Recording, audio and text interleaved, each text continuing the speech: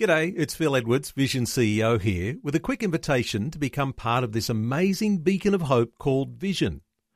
Together we can put our love into action to help people of all kinds build or rebuild their lives on the truth of God. Please consider the part you can play during our upcoming Visionathon appeal, remembering that it's your support that makes Vision possible, including this podcast.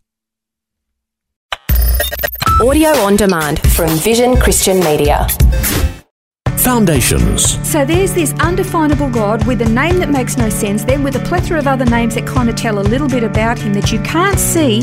He's all of these things. How on earth are you supposed to get your head around this God? Foundations. Understanding the Jewish foundations of our Christian faith.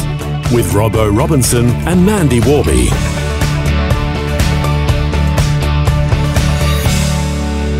One of the greatest quests of the Christian is to understand God, but is that even possible? How do we define who God is in order for us to know him better? Can he even be defined? Well, the pagan gods of history were easy to define, but our God is nothing like them. No, he's not. And I'm actually really glad that he's not because they're so capricious and they're so limited. If you can define a God, he's not really God because you can actually set a parameter to him. And therefore, a God with parameters couldn't possibly be God. And we have looked quite a few times in previous programs about the difference in the outlooks between, say, a Jewish Eastern mindset and a Greek Western mindset, and how the positional outcomes are often poles apart. I mean, our modern culture is very Greek influenced, and it's kind of like an intellectual view of reason where that is the highest form of understanding. And that mindset really hasn't changed much. And the God of science has replaced, the ancient mythical gods of the ancient world, but the viewpoint is basically the same. To the Greek mind, human reason is the final source and arbiter of all truth, and today's intellectuals, hold to this exact same position. If they can't figure God out, he doesn't exist, he couldn't possibly be. But the thing is, the Jewish Hebrew mindset is based primarily on what God has done, on how he's revealed himself. Therefore, again, this is kind of like a re-emphasising this practical, literal, physical application of Judaism. We in the Christian West tend to, everything is analytical or spiritualized. It's not that way for the Jewish mind unless the Bible actually says something is an image of or a picture of or a type. There is a guy by the name of Karl Barth, you would have heard of him. Mm-hmm. This is what he said about God. He said, no attempt is made in the Bible to define God, that is, to grasp God in our concepts. The Bible tells the story of God. It narrates his deeds and the history of this God as it takes place on earth in the human sphere. The Bible is not a philosophical book, but a history book, the book of God's mighty acts in which God becomes knowable to us. And we get to know him, we can know about his attributes and know the things that he's done, but how do you actually know this God? Because he's pretty huge. To the Jewish mind, again, this all comes down to knowing God because of what he has done and is going to do. It's this very practical outworking application. Abraham Herschel wrote this. He said, speculation starts with concepts. Biblical religion starts with events. To the Jewish mind, the understanding of God is not achieved by referring in a Greek way to timeless qualities of a supreme being, to ideas of goodness or perfection, but rather by sensing the living acts of his concern, to his dynamic attentiveness to man, and God's goodness is not a cosmic force, but a specific act of compassion. We do not know it as it is, but as it happens. So that's this Jewish mindset. I know God because of what he did, of what he revealed to himself, not just a concept or an idea. Now, the Jews have never tried to reduce God to a definition. That's very much a Greek philosophical sort of a view, because once he's been defined, he's not limitless anymore. He's no longer unsearchable. He becomes just really another man-made God once you can sort of define him. The gods of the ancient world revealed themselves, or as we know, they were just the imagination, come from the imagination of man. Whereas God, the God of the Bible, he presented himself in a different way. He presented himself as a father and a husband, a protector, as a person, not merely just an entity.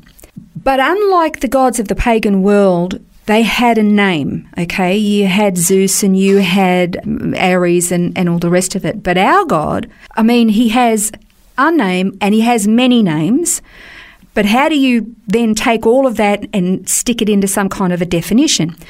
Okay, remember the account where Moses is out in the wilderness of Midian and he sees this amazing sight of a bush that was on fire but didn't burn?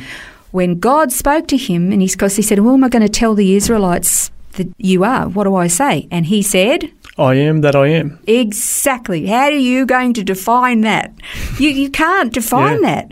And in the Hebrew, I am who I am is Haya Asher Haya.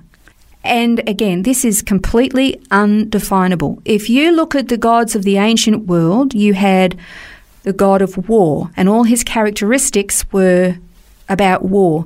If you wanted a god who was going to give you a good harvest, well, it was a god of agriculture, and that's what all his attributes were. If you were a soldier, you worshipped a god of war. If you were a young mother, you worshipped the goddess of home and hearth. If you were longing to have a child, you worshipped a goddess or god of fertility. If you were a doctor, you worshipped the gods of medicine. Man made these gods to suit whatever his need might be.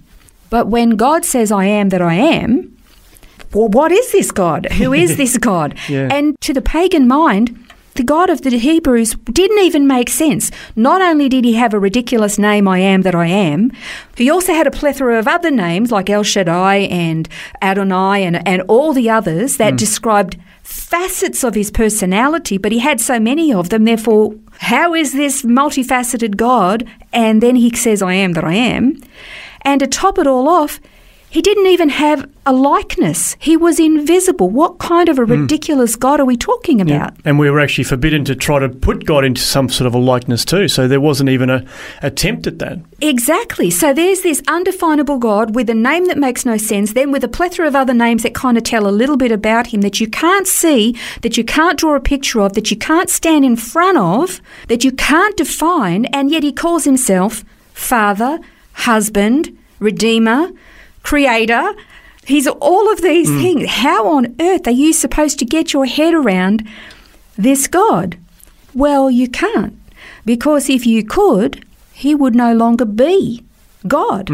This is the thing. If you can define a God like the gods of the ancient world, whether it be Ares, a god of war, or Artemis, a goddess of fertility, or whatever it was, well, all of a sudden you put this little parameter around them and you think, okay, well, you're now boxed in. That's what you are. That's all you do. You're really not much of a god at all.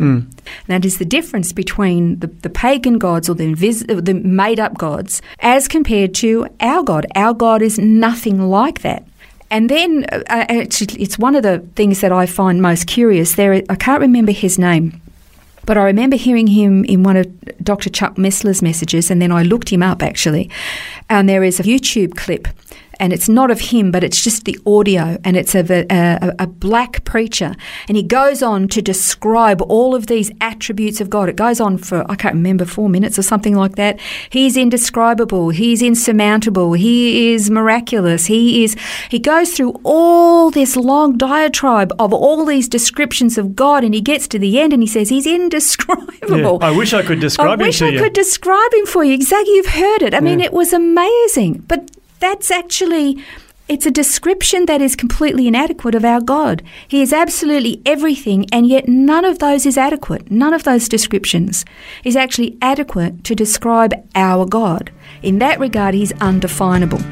Well, in the next program, we're going to continue to look at the complexity of our God and look at the name he gave himself to see if we can better define him. We'll attempt to do that next time on Foundations. This has been Foundations, a look at the Jewish foundations of our Christian faith. For study notes, resources and more, see vision.org.au/foundations. Thanks Thanks for taking time to listen to this audio on demand from Vision Christian Media. To find out more about us, go to vision.org.au.